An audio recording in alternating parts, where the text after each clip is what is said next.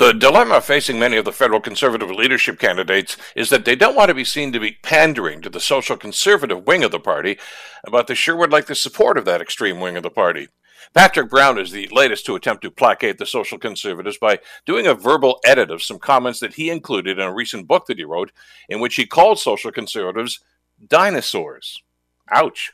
Brown now says it was the wrong terminology that he included in his book called Takedown, the attempted political assassination of Patrick Brown.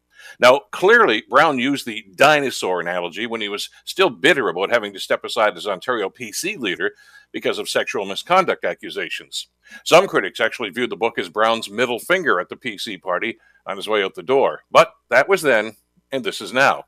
I'm sure Brown had no idea at the time that he would be running to become leader of the federal conservatives, but, well, that's his new reality. So, now Brown has to quickly attempt to rebuild a bridge that he burned a few years ago.